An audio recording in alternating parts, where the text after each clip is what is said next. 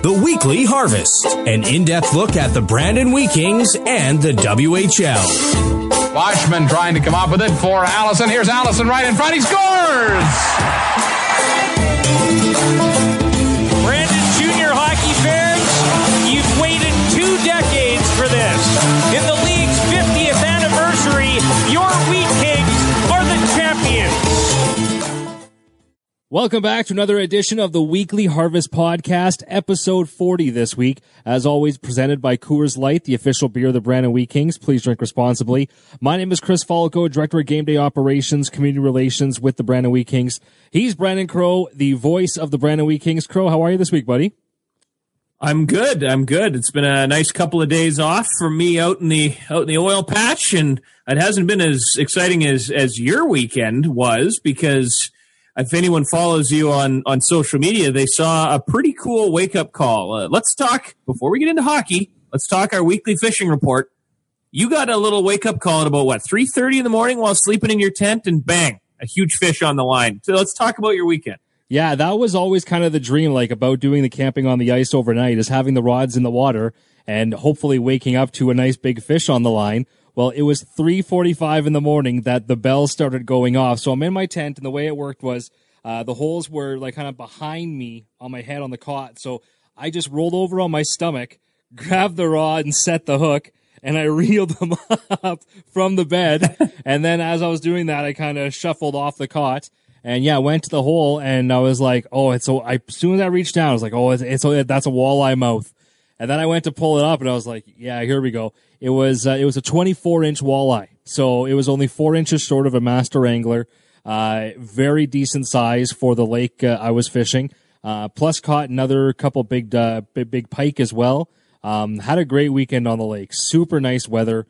It was fantastic. And while I was out there too, I was thinking and laughing about, I couldn't wait to talk about ice fishing on the pod almost as much as hockey with us not playing. I'm kind of not more than past the half joking point where the Falco Fishing Podcast, I think, might be coming down the pipeline here. Be like a brother podcast to the Weekly Harvest, just because there was, and I was out there talking to other fishermen who were passing by, and a lot more people are getting into it this year, right? A lot more people on the lakes, and even on the overnighter out there. It was on a quieter lake. I was at Sandy Lake this weekend, and there was still a number of people who were out there, even a couple other overnighters. So it's great to see how people out there doing it, and I had a great weekend with some good success. Well, it's one of those things. We've talked about it before, especially, with your arenas, your gyms, your curling rinks, and everything else kind of locked down. People were looking for other things to do. I know the golf course here in Verdun, they groomed the cart paths into a snowshoeing / hiking trail. So you kind of walk all the holes, 1 through 9 on the trail. And, people have got their dogs out there, and people are looking for things to do. So ice fishing has become kind of the new Canadian, or at least the new Manitoba norm this winter, and I hope it continues. I really want to get into it next winter. I hope I don't have time. I hope I'm at the rink and don't have time to get into it. But if I do, I'd like to, take the odd Sunday and get out there. But certainly the fishing with Falco, I think it's got a nice ring to it. And I think so. And I can definitely fill up, enough of the pod to talk about it, I think, by this point. While we're, talking about some of the fishing, it's funny how that also came up in a couple of the emails even. People have actually brought that up. The email inbox, a shout out to people who are using it more and more. It's qweeklyharvest@gmail.com. The letter Q, weeklyharvest@gmail.com. Last week on the pod, we said at the end of it, which it was a longer one. We were almost an hour and a half. But it was with Scott Scooter Halady, which, Crow, I don't know about you, but I've gotten a lot of positive feedback. Oh, yeah. Maybe more on this than any other podcast that we've done, honestly, is the one with Scooter. But people who stuck it out to the end, I said that if you emailed me, I had a whole bunch of prizing in the prize drawer that I was going to give out. So that is now cut off as of right now, because I'm listing it. But congratulations to Pearl, Carol and Clayton, Aaron, the Fosters, Chase-Ons, Bryce Unger, and whoever TT2423 is, whatever email that is. They said, just watching the Scooter episode on PVR, hung it out to the bitter end. Love it. So thank you to everybody who was listening to that in all of the episodes. You can catch all of the previous 39 online at qcountryfm.ca, Google, Apple, Spotify, Podbean, however you listen to your podcast. I do appreciate it. With the comments about saying, have you liked the podcast? If you're like Tyler here and just said, hey, I'm almost liking the fish stories and checking out the fishing videos on your Twitter as much as talking the lack of hockey. I know that's been kind of the case as of late. But, there is some excitement building, Crow, with the announcement last week as we kick off news and notes at the top of the podcast here and talking about what happened in Alberta with the recent government approval return to play. Yeah, so big news. Well, for some people, sad news for others. Depends on how you look at it. But a couple of days ago, as the week came to an end, the WHL, big news announcing that the Alberta Health Authority and the government of Alberta will enable the teams based in Alberta to open up their season on February 26th. Of course, Red Deer, Edmonton, Lethbridge, Medicine Hat, Calgary.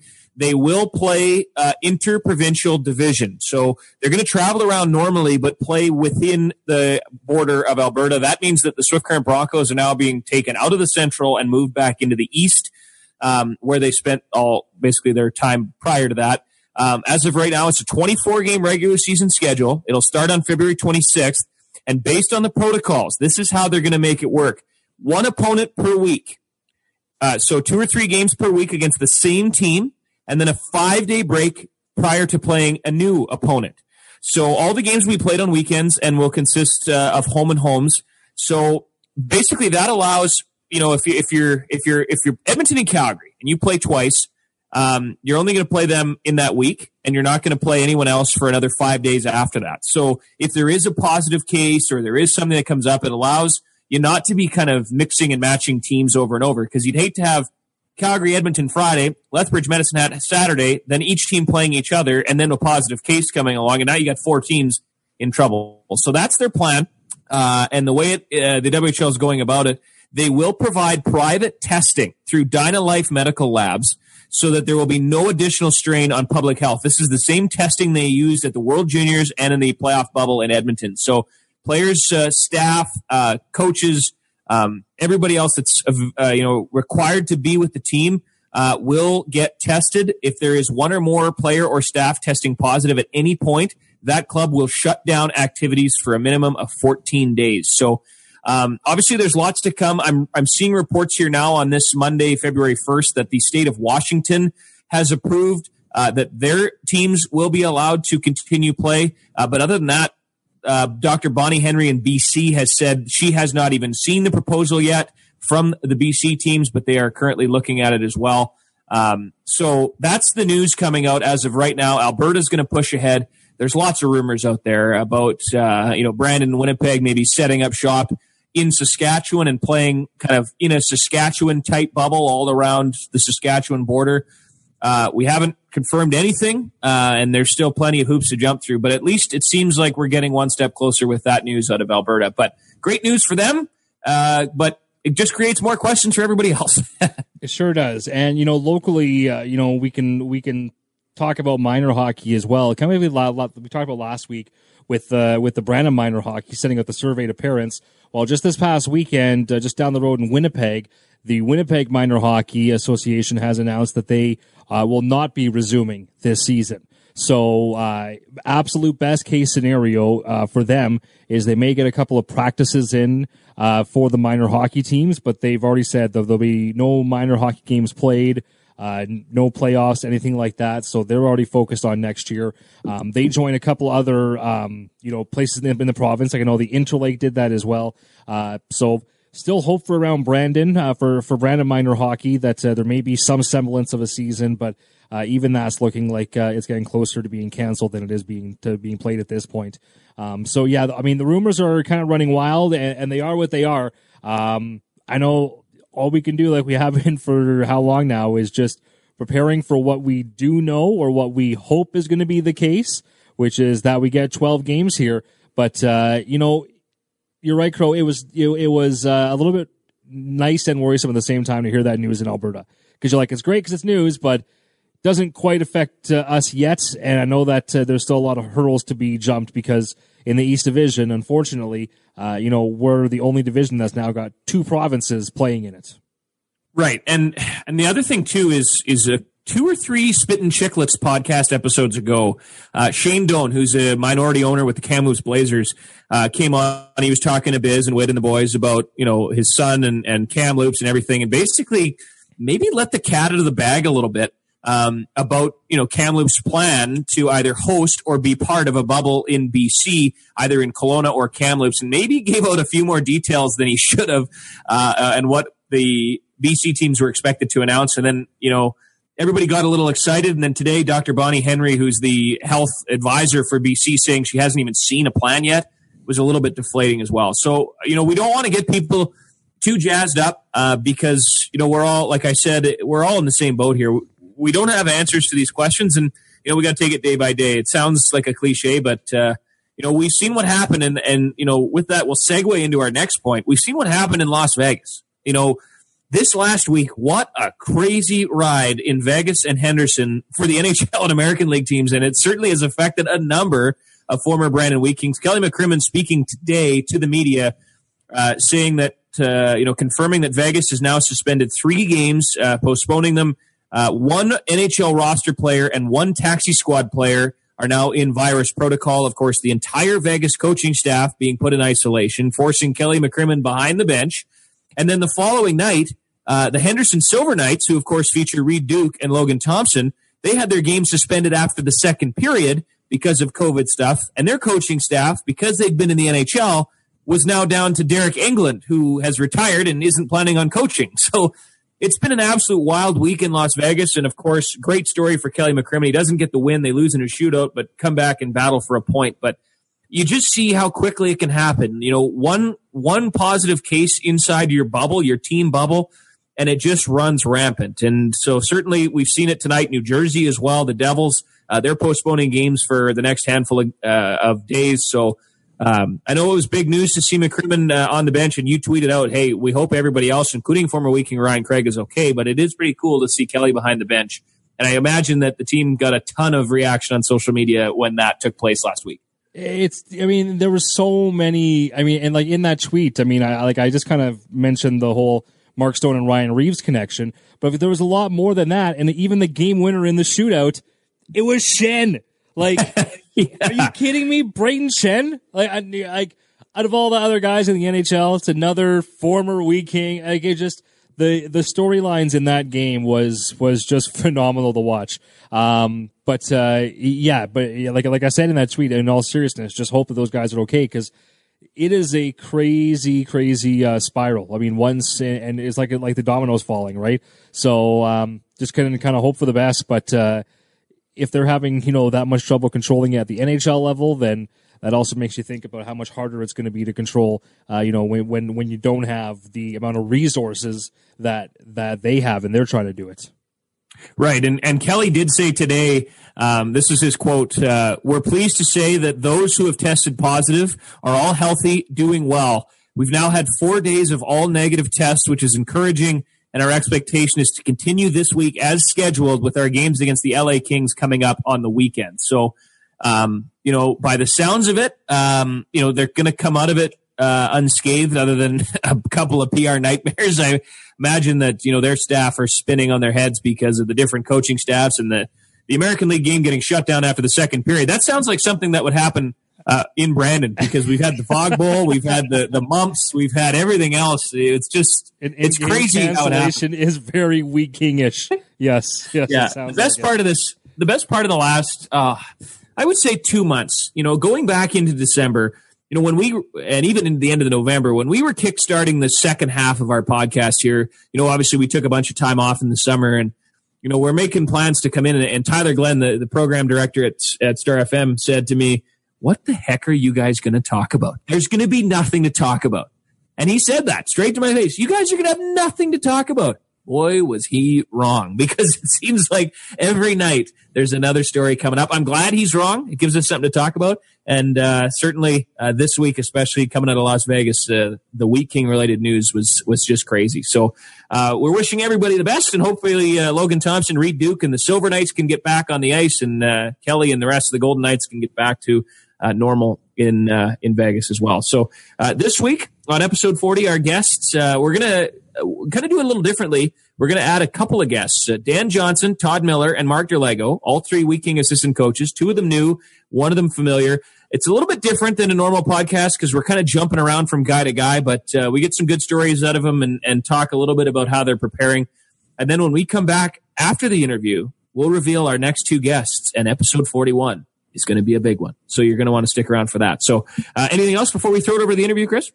No, just a heads up that this was recorded right after I got back from said fishing weekend, and I was exhausted. So I want to thank you, Crow, for doing a bang up job and keeping the interview going. Because these guys, I apologize. I was so tired. I was into it, but it was a heck of a weekend. So here we go. Well, when you're sleeping on a cot on a frozen lake, I mean, I was good for you. You've got an excuse. We'll let it happen. Though, it was super relaxing. It's the pack up.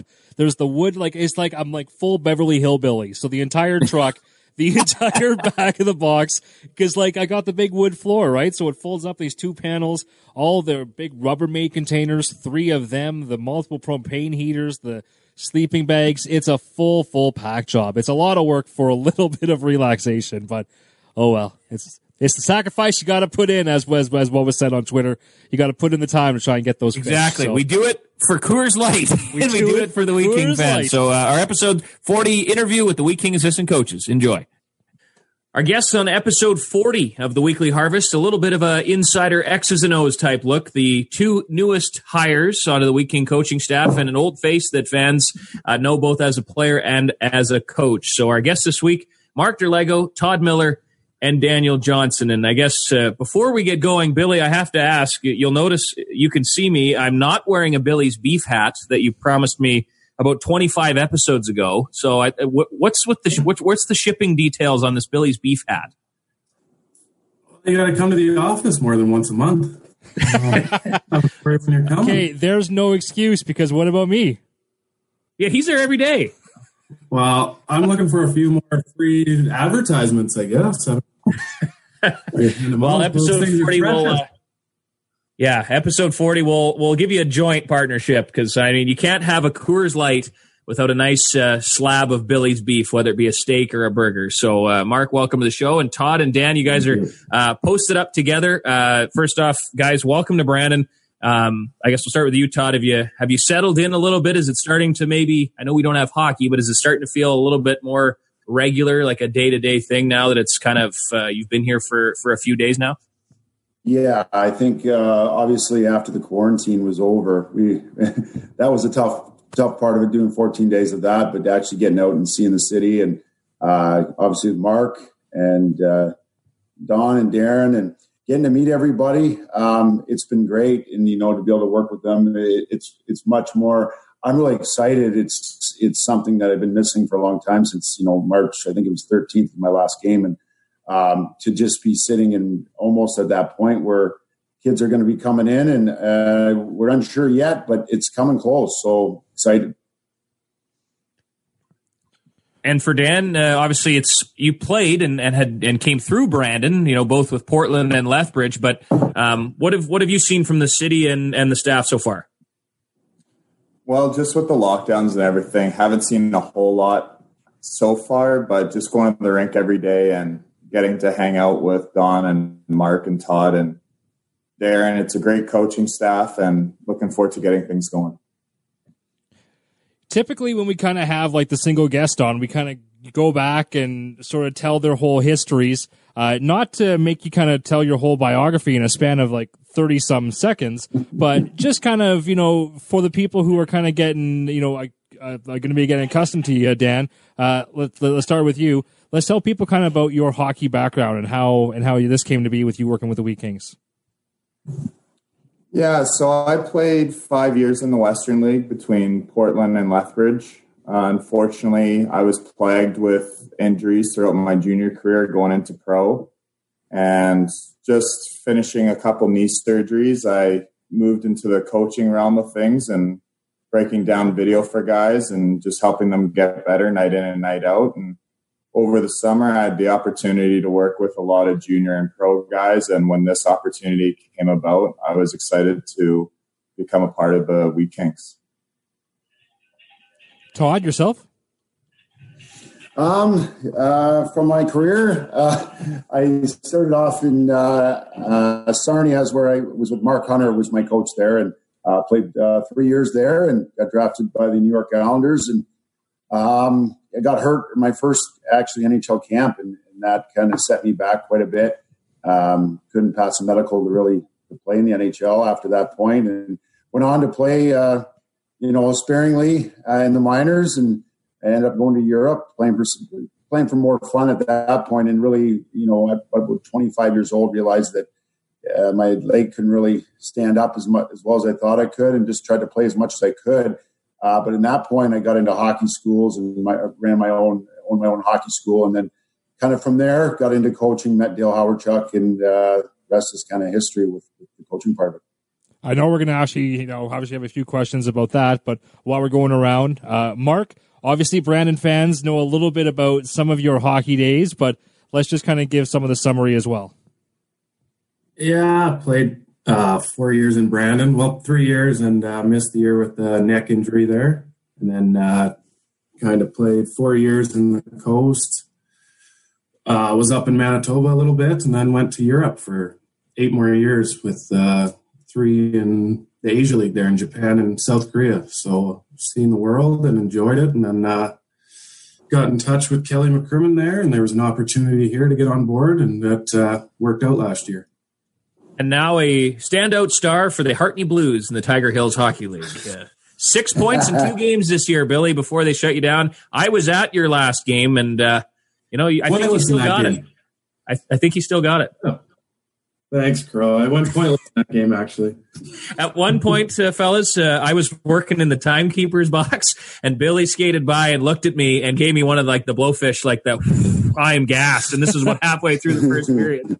You might have saw my last senior game ever played, so that's good. Well, Todd, obviously, coming from Ontario, I mean, people always wonder, well, where does the connection start, and who reached out to who? Obviously, with the coaching change here in Brandon, with Dave Lowry going to Winnipeg, was it a case of you reaching out to Kelly or to Donnie, or how did that go about? Yeah, well, it was something once I knew. I had a lot of people that actually around here. That it's such a small world of the hockey world. I know Zinger was around and Chevy was around a lot when they drafted Scheifele, so got to know them very well.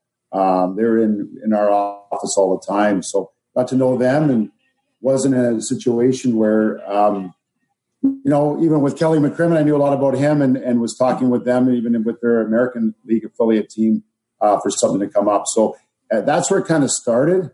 And, I sent my resume out, and Darren got back to me, and Don got back to me. And I think we all have mutual friends. So it's the hockey world's the smallest place. And it was definitely just a good fit. And to be honest with you, the Brandon Wheat Kings, in my mind, from a WHL standpoint, we're a team that was very successful, and any person I ever talked to said that this is a great opportunity, and I took it and ran with it. I'm like, this is great, and I can't wait to get to Brandon and get started. And it's a challenge coming from the Ontario League to the Western League. A lot of things could be different, and that's what I'm really excited about.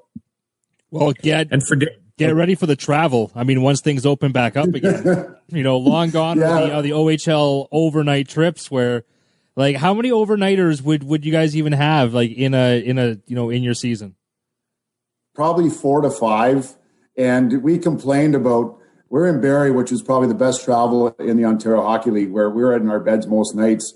Our only real travel was to Saginaw, Flint that way, and then over to Ottawa or to Sault Ste. Marie. And, our guys would get upset that we had to go play Sudbury, which is only 3 hours away. And then after the game, get on a bus and drive another only 3, and then bus home after the game that was 6, and they thought that was a big deal. So I'm ready for it. I'm prepared, but I know that the players are looked after there, but I really, really want to get a feel for here. And you know what? I love trips, and I love road trips, and it is funny how different it is, but we were really lucky in Barrie to kind of, you were in our beds most of the night. in your division, the furthest team's about 2.5 hours, 3 hours away. My aunt and uncle, they live in New Lowell, which is right outside of Barrie, and driving around to see them, it was like, oh, OHL town. OHL town. It's like I can just imagine how quick the rivalries would kind of build up when they're literally just like that close. But it's crazy that way. I mean, just like you said, I've been hearing stories from Mark and Don and telling me just about their bus trips and how far it is to certain places, even to PA. They're like, I remember watching a game and really, scouting the Wheat Kings. I watched a lot of video on them. So one of the games it said, they just played last night in PA and they drove back 7 hours. Now they're playing again today. I'm like, holy man, really? They're playing again? All right. So that's something I got to get used to. Well, I got to give you and Dan some pointers. Mark probably already has, and I'm sure Donnie has. But when it comes to picking seats on the bus, I don't know if we're going to change it up, but you and Dan have got to try and stay as far away from Scooter as possible. Because if you ever want to actually get some sleep, and Billy can attest to this, it's not going to happen if you're within earshot of Scooter because it's just awful. The guy snores like a freight train. And it's not even comparable to anything I've ever experienced in my life. We'll have to bring a clothespin for sure for him, eh?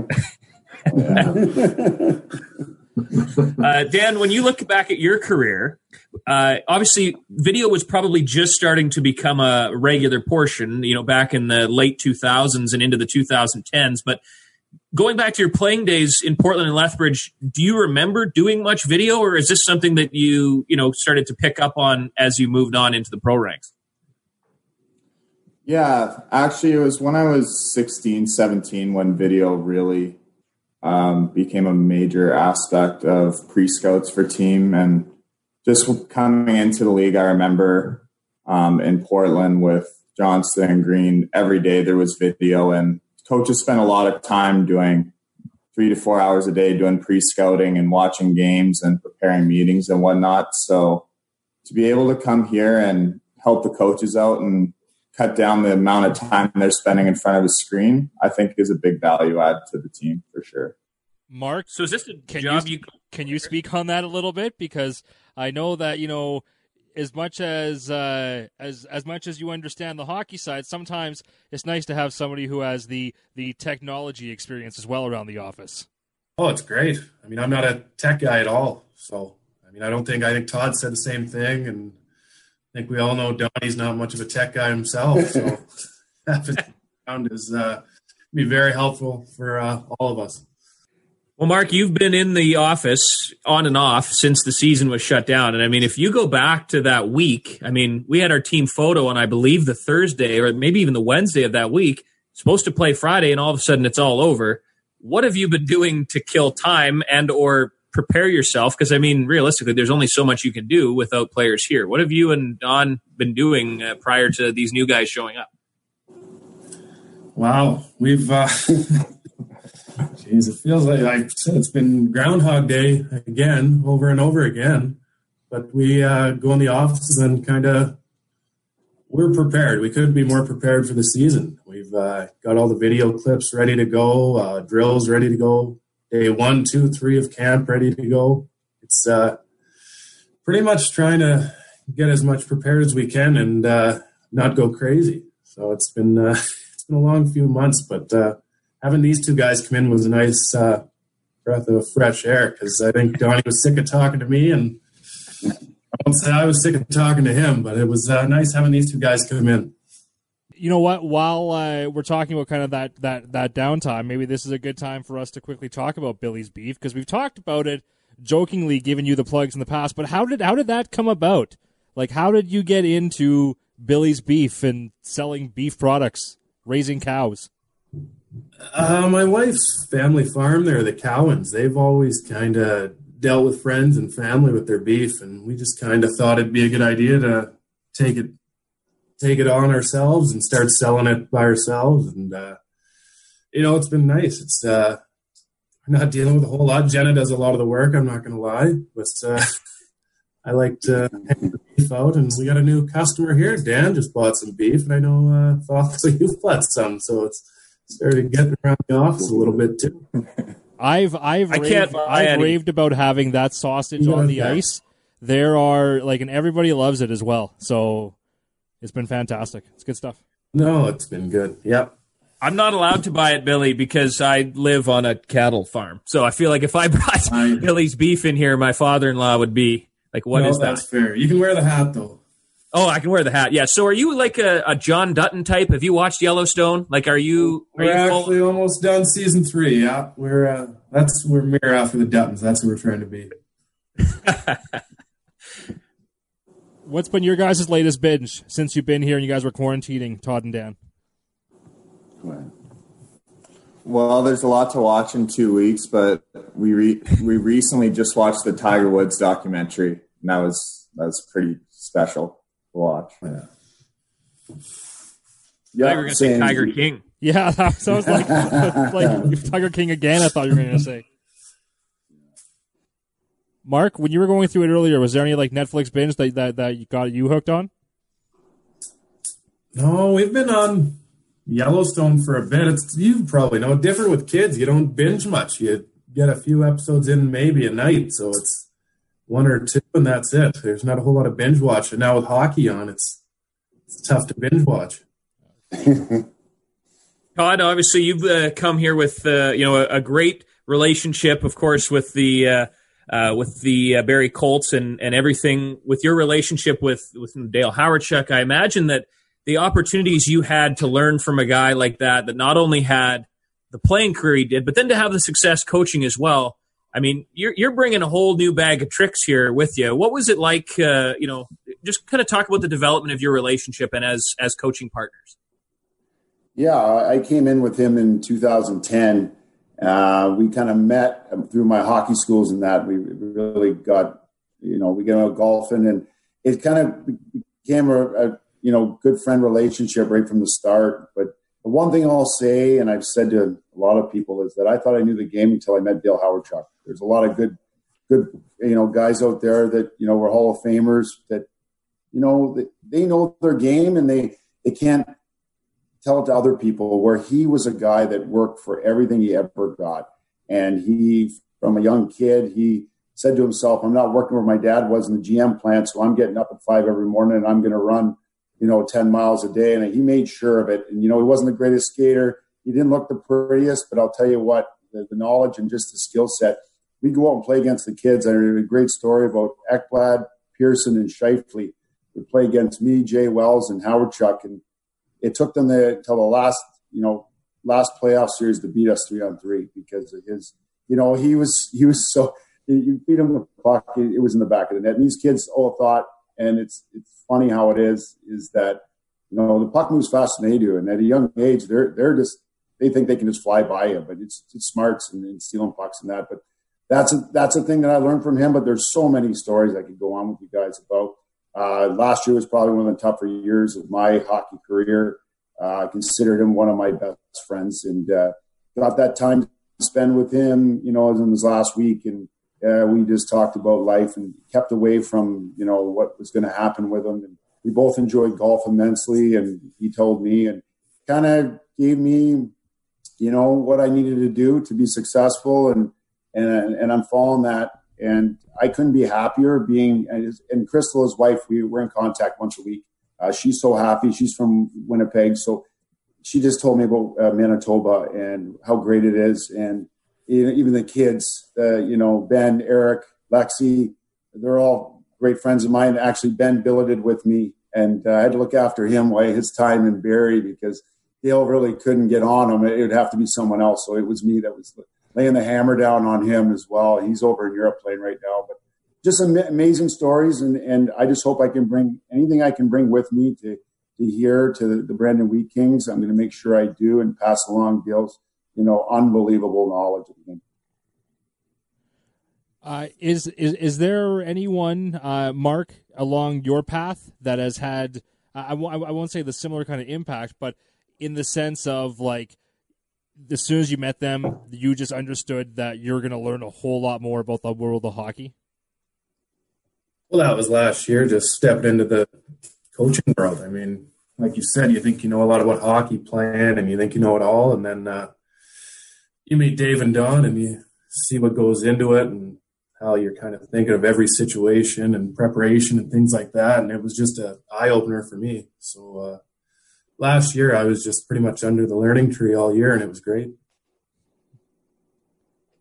Obviously, Dan, you had a couple of great coaches, throughout your career going back into Portland. I mean, obviously Travis Green and Mike Johnson. So what sort of things do you bring to the table? Now, I know a video coach is a little bit different. You're probably not necessarily in and around as much. You're more of a behind-the-scenes guy, but can still throw a little input in there. So what do you plan to bring to the table this in really your first kind of full-time high-level coaching gig?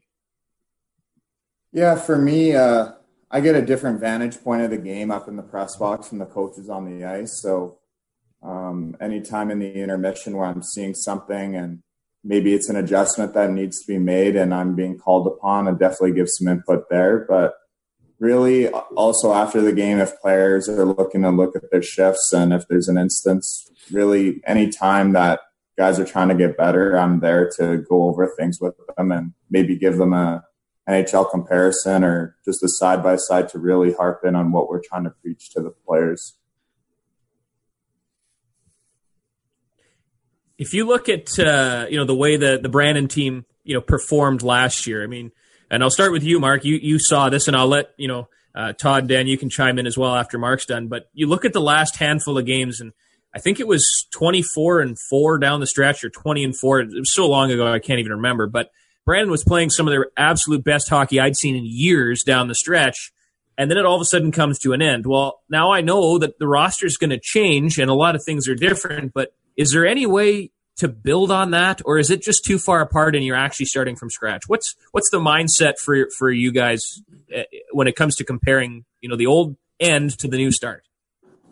Yeah, I think we can build on that. I mean, it wasn't so long ago, but I mean, guys don't really forget that and how we were playing and how it ended. So that's something we've kind of talked about, is we don't want to change too much too quickly coming into camp and going into the season that eventually happens here. And I think we'll kind of tinker as needed as we go, but we kind of build on what we were doing and keep playing the way we were playing. Yeah, I feel the same. First thing when I met Don and Mark in the office there, and Don was really adamant about it, how strong they were coming and not wanting to change a lot. And to be honest with you, even if I had some ideas that I want to bring in, well, let's see what these guys are on fire. Let's let them go. And Don was really good about that. Mark and Dan here, like we're on the same page. Let's let them play. Like they were doing something right. Don't mess with anything that's going as good as it's going. And then if we have to make adjustments as we go, that's fine. We'll have some new bodies coming in, but the roster that they have in place and the guys that are going to be coming back, we're a solid team. And I really think that they'll be really happy about, with a shortened season, you can't be teaching a whole lot at the start. You got to let them just play, and they know those systems. And we're just excited to get going and reiterate what they're doing. Do you think it'd be tough? I'll start with Dan probably and Mark, because you guys played the most recently. Some of you, if you were on a not very good team and you miss the playoffs, you're probably done end of March. So you take your April, May, June, July, and you're back on the ice competitively in August, aside from some rec hockey. How difficult, I'll start with you, Dan, how difficult is it going to be for some of these guys to be in game shape when training camp opens? Well, it's going to be a little bit the way hockey used to be, as in guys come into camp to get in shape. I know that's not really the norm in today's game, but especially within the circumstances, a lot of guys don't have access to ice, and we can't really expect them to be at their top cardio going into camp. So that's kind of what we're here for, and the coaching staff has laid a good plan for camp to get these guys' lungs going and start making them hurt a little bit.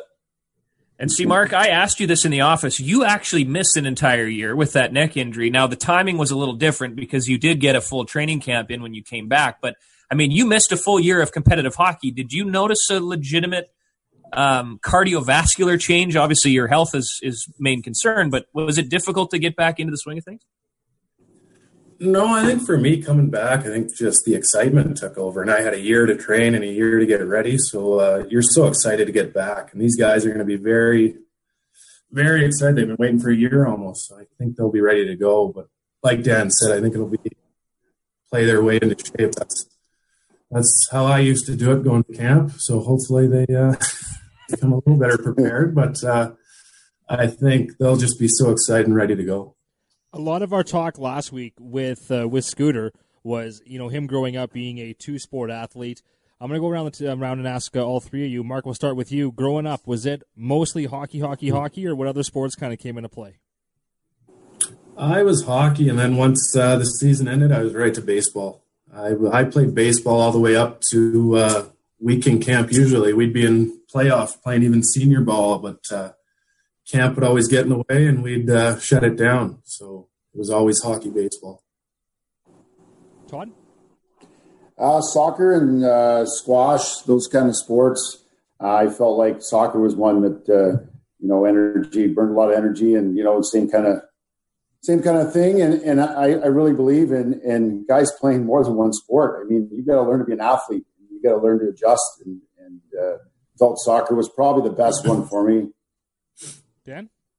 Yeah, for me growing up, golf always with the buddies in the off season, but also a lot of tennis with my brother, and a lot of matches out in the summer, just killing each other. How were you in sewer ball? I spent a lot of time playing sewer ball. I was one of the last guys there. I pushed it, probably almost missed warm-ups a couple times, but it was just one of those things that was part of the preparation. Todd, sewer ball? No, it wasn't in my day and age. There was no such thing as sewer ball. Mark, was that around you? Chris, they were still smoking cigarettes in the locker room back when he played junior. Come on. Well, I mean, he was a soccer player. Maybe the ball ended up in the hockey bag. For all we know, he created and started sewer ball, Crow. I guess that would have been the headline of the podcast. We don't know that. Mark, was it around back when you were playing? Yeah, we played sewer ball when I was with the Wheat Kings. Then every other team played. Later years, I kind of transitioned into a coffee in my stall kind of guy, though. Well, and because sewer ball actually led to one of the great, of course, Wheat King stories, the legend of the smiley face, right? Yeah. It was them playing with the ball and went over the wall and it got caught. So, anyway, that's why I brought that up.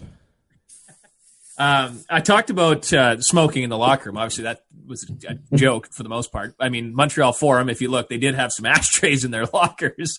If you go to the Hockey Hall of Fame and, the famous photo of Joe Theismann drinking a Coke with a cigarette in his hand at Super Bowl halftime. But, I mean, let's talk about the difference between weight training and, just pushing weights around in your garage because you can't get to the gym, and then being on the ice taking contact for the first time. Is there a way in training camp you can is that the mindset is let's create as much realistic game scenarios right off the hop, or what's the game plan for training camp? I'll start with you, Mark, and the other guys, you can chime in with things that you think need to be done right off the hop. Yeah, I think we'll go right. I think we're not going to go right into battle and kill each other, things like that. I think we'll ease guys in with get the hands and feet going again, and get their cardio back, and we'll ease the battle drills right in. Todd? I feel the same way Mark does. Biggest thing is not to get anybody hurt early on, and groins are a big thing when you've taken time off and doesn't. That's one big thing we got to worry about. But day 1, 2, and 3, like Mark did talk about and Don talked about, is more along the lines of getting to drills so we can watch these and assess some players, because this is a training camp. There's players that aren't going to make this team. And a lot of them are going to be just wanting to get out there and just show it right away. But those 3 days are days to get their feet under them. And then we'll, with some skating at the end. But then after those 3 days, we'll get into more, hopefully into more team drills and that kind of thing. We don't want to see anybody hurt. Some guys are so excited to be back and ready to go. And we've got to make sure that we reiterate to those players that, hey, take your time. We got plenty of time here. And not plenty, but enough time. Not first day or two. Don't be trying to make a mark on something that you're going to get yourself hurt. I've always been fascinated by the players who say that they don't get affected by the crowd noise, that they can somehow block it out. Dan, going back to your playing career, playing in front of the crowd is the noise in the atmosphere something that you ever paid attention to, or are you so focused on the game that all that becomes secondary? And I ask because of, like you look at the NHL games right now without spectators and they're pumping in the fake noise. I wonder from a playing standpoint how that would affect your style. Personally, I'm not a huge fan of the fake noise standpoint, especially just watching power plays and you seeing chances and the injection of the fake noise. I don't know. Personally, I'm usually just looking to see when I was playing as a defenseman, where the forecheck's coming from, what are my options. I'm not really paying attention to anything outside of the rink, but really just trying to play the game with your head up and make sure you're making good plays out there. Mark, does feeding off the crowd ever come into any of your games, or was it just you're focused on the play as well? No, I think when you're on the ice, you're pretty much focused on the play, but you can definitely build off the crowd noise and the momentum they give you at home. Like you score a goal and that crowd goes off, you get pretty excited. I think you can build off that. But once you're on the ice playing, I don't think you're paying too much attention to the noise and the fans. Yeah, I'm concerned about this, Mark, because I don't know if it was last year or the year before, but in some rinks, for example, Prince Albert, where the radio booth is, I'm like 6 feet away from the ice. And if I'm talking, because my timing isn't quite right, and I'm still talking when the anthem starts, there were guys, Dave Anning was, the Viking coach prior to Dave Lowry, and if I was still talking when the anthem started, the stink eye I would get from the bench on the other side from him, like in Slapshot, like, shut up, I'm listening to the song. Like, it was like that. But that's in a full rink in PA with people in it. So now, if we go to a place where there's nobody in the building, I'm going to be just whispering. I feel like I'm going to have a hard time with this, because how am I supposed to do anything with, any excitement without sounding like an idiot, being the only one in the rink making any noise? I feel like it's just going to be absolutely strange. Is it weird to think about coaching without anybody in the building? Mark, you can take this one. Yeah, I think your voice is going to travel. Everyone's going to hear everything, and you're going to hear guys on the ice a little more. It's just going to be a weird atmosphere altogether. But I think everyone's pretty much past that and just ready to play hockey any way we can right now. Todd, is it going to make it easier to line match and things like that, because maybe you can hear a coach call out a number of who's going as opposed to trying to look across and see? Do you think that'll actually play a factor, or is that just me over-analyzing it? Yeah, I don't really think you're going to see that. Like, you still get your line matches. I mean, the fans don't. It's more along the lines, if you're hearing some stuff, you might overhear a face-off play or two, and there's some teams that do say number 1, 2, or 3, or different things you might be able to catch on, but it's going to be the same. Are you going to be as willing to yell at a referee in an empty building? I'll start with you, Mark. Are you going to be as willing to bark at an official in an empty building if everything will be picked up on the broadcast? That's a good question. I think try to refrain from that, but emotions take over. I might be whispering like you, maybe. I don't know. Yeah, your wife will be listening, and you'll know. You'll get this guy from her when you get home for saying the F word to the referee. I'm sure. You went with the refs. I was going to say about chirping across the ice at the other bench. Because, of course, in our rink, the benches with them being across the ice, at times in some heated moments, the shouts already are loud enough to be heard over the crowds to be shouted back and forth, let alone in an empty building. But it's a good thing Tim Hunter isn't in the league anymore, because he usually seemed to be in the middle of a lot of those coaches' confrontations. I guess we don't want to take too much of your time, guys, so let's kind of transition into our rapid fire segment at the end. And we touched on a little bit with your Netflix binges, but I'll start with you, Dan. When you think Brandon Wheat Kings, what's the first player you think of? Go. Mark Stone. That's good. Todd, what about you? You know what? I'm going to go way back. Not way back. Marty Murray. He was a guest on the podcast, and he's a big fan favorite. Billy, what about you? I was going to say Marty Murray myself. He was growing up. Yeah, that's a pretty safe choice, taking Marty Murray. And I mean, Mark Stone's made a pretty good name for himself as well. I'll ask another one before I hand it over to Chris. when you go back to your playing days, Dan, what was your first thoughts of the rink in Brandon when you were coming to Brandon? What do you remember from your playing days? I remember the boards hurt a lot, and the Wheat Kings forechecked very hard. That was my memories of the Wheat Kings. And Todd, when you think back to being out there and thinking back to different moments in junior and that sort of thing, is there anything you remember talking about? Hey, this happened with the Brandon Wheat Kings out west, or anything come up like that? Not really. I mean, just like I said before, a lot of great teams. And when you hear like in Ontario about out west, Brandon Wheat Kings stick out. And, I've watched Memorial Cups with them. And that's one thing that even if anybody in Ontario or people that I've talked to, that everyone knows who the Brandon Wheat Kings are. Yeah, and I don't know if you know this, but Ray Ferraro scored 108 goals once for the Brandon Wheat Kings. Oh, I know. I was in the gym. And saw that. I was in there with Mark, and there's no way anybody's going to beat that. Like that's crazy. That's crazy. I just love how the TSN crew for this year's World Juniors made Ray a T-shirt, and on the T-shirt it said, "I had 58 goals at Christmas, and I made it to the World Juniors as a broadcaster." That was what the T-shirt was for his Welcome to the World Junior gift. I love that they still give him the gears for that. Yeah, that's awesome. All right, I got to start with you, Mark. Who's the most talented player that you ever played with? Oh, most talented player I ever played with. That is tough. A guy I played with in the Manitoba Moose there, Brad Moran. I got to play with him for a month or two, and he was just unbelievable. Maybe not the best skater, but a magician with the puck and could just find you in any area and made it look so easy. Todd? Wow. I was trying to think. It's tough. Back, but I'll say one of my good buddies there that Mark knows real well. In junior, he had 33 goals as a defenseman. Rick Jackman was pretty dynamite with the Sioux Greyhounds back in the day, and thought his career would have gone a lot further. But he was one of those guys that was like a man amongst boys back then as a defenseman. Dan? Yeah, and in Portland, we had some pretty skilled forwards, but I'd have to say probably Seth Jones. The guy was kind of a man amongst boys at 16 years old. So,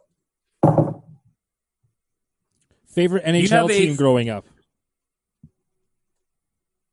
Dan, favorite NHL team growing up? Favorite NHL team? Yeah. The Chicago Blackhawks.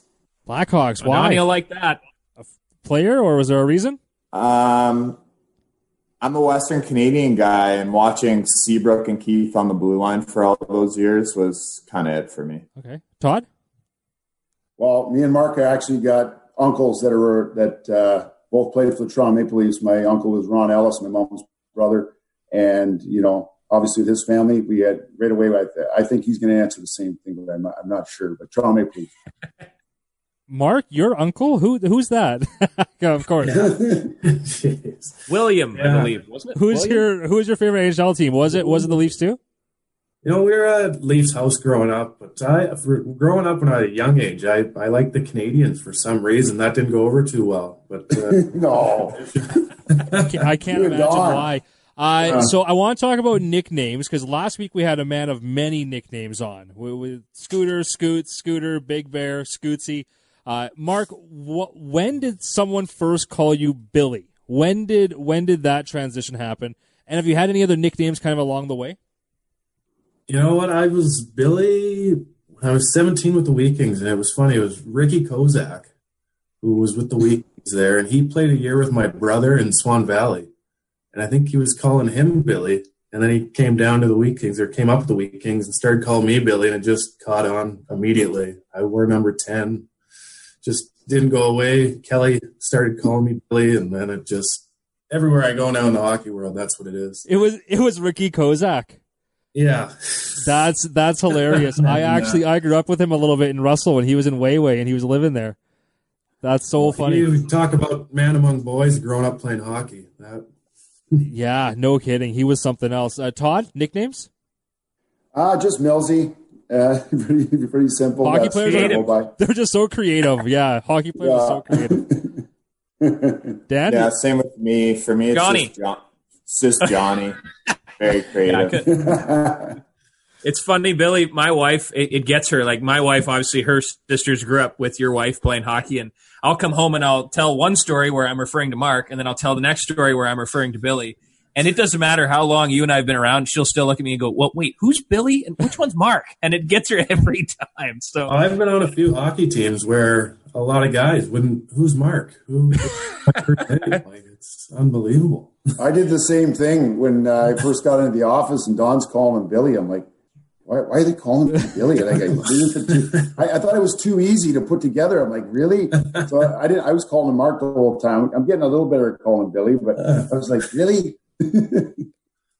I got one more before I let you guys go. What is your go-to game day meal? Like, if you are you a superstitious guy? Do you eat the same thing? I know Donnie's a big cereal guy, and we give him the gears about him going to Superstore and getting the on sale box of Lucky Charms or Captain Crunch.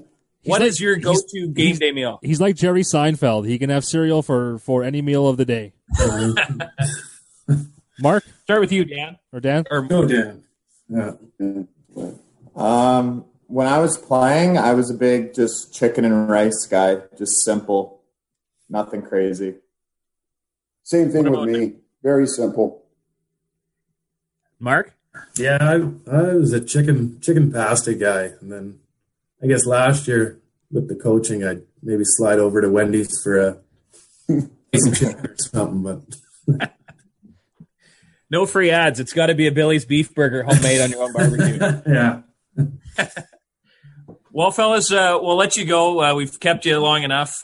Looking forward to meeting both you, Todd, and Dan in the office at some point soon. Hopefully we can get going. And Billy, this was fun as always. And keep the hat in your stall. Like, keep the hat in your stall so that next time I'm there and I bring you free lunch, I can walk away with a new hat. I've been waiting for this since the summer. Okay, I'll bring 2 hats Monday morning there.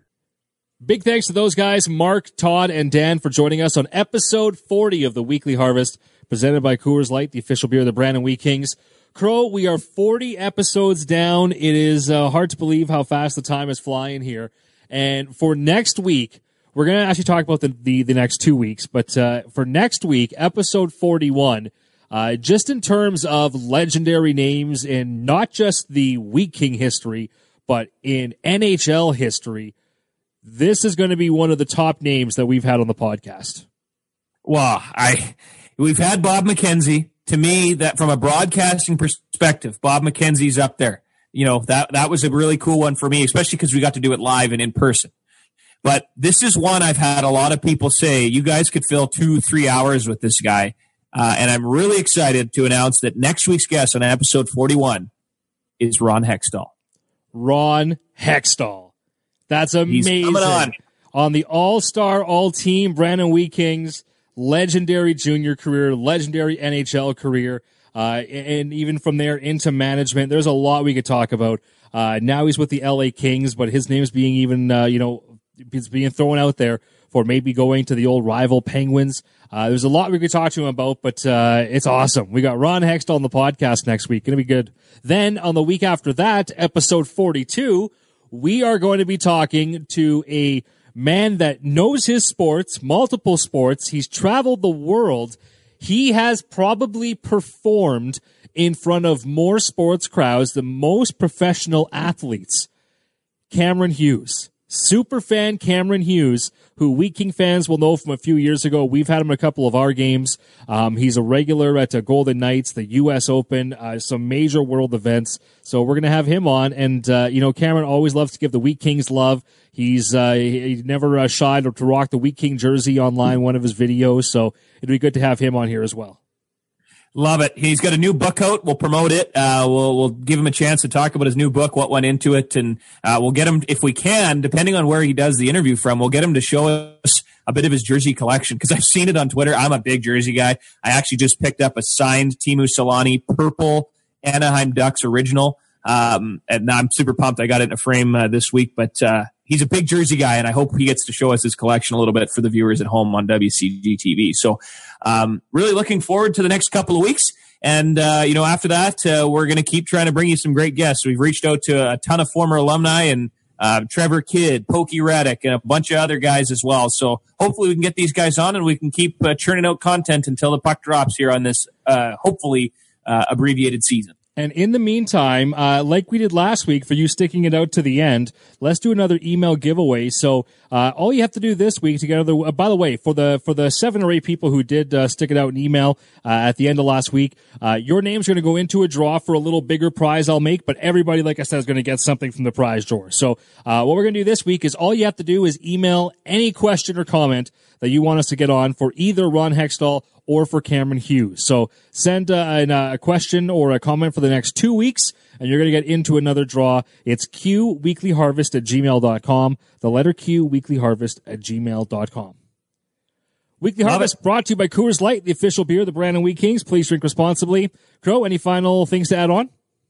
As long as the prizes that you're giving away isn't like, a signed photo of myself, I think the people will be happy with it. I'll tell you what it is. We have got some autographed 8x10s throughout the years. Nice. It could be a John Quinville. It could be an Ivan Provorov. I still got a couple of those. That'd be pretty sweet. We got a couple things from like the Eastern Championship year. And then I have got a drawer full of hockey cards going back to the 90s. Some are autographed, some aren't. Just a whole bunch of giveaways that we normally do during the year, just a random things and games that I still have. So might as well, like I said, give it to the fans through the podcast. So drop us an email, qweeklyharvest@gmail.com. Until next week, keep those lines tight. Have a good one. Cheers.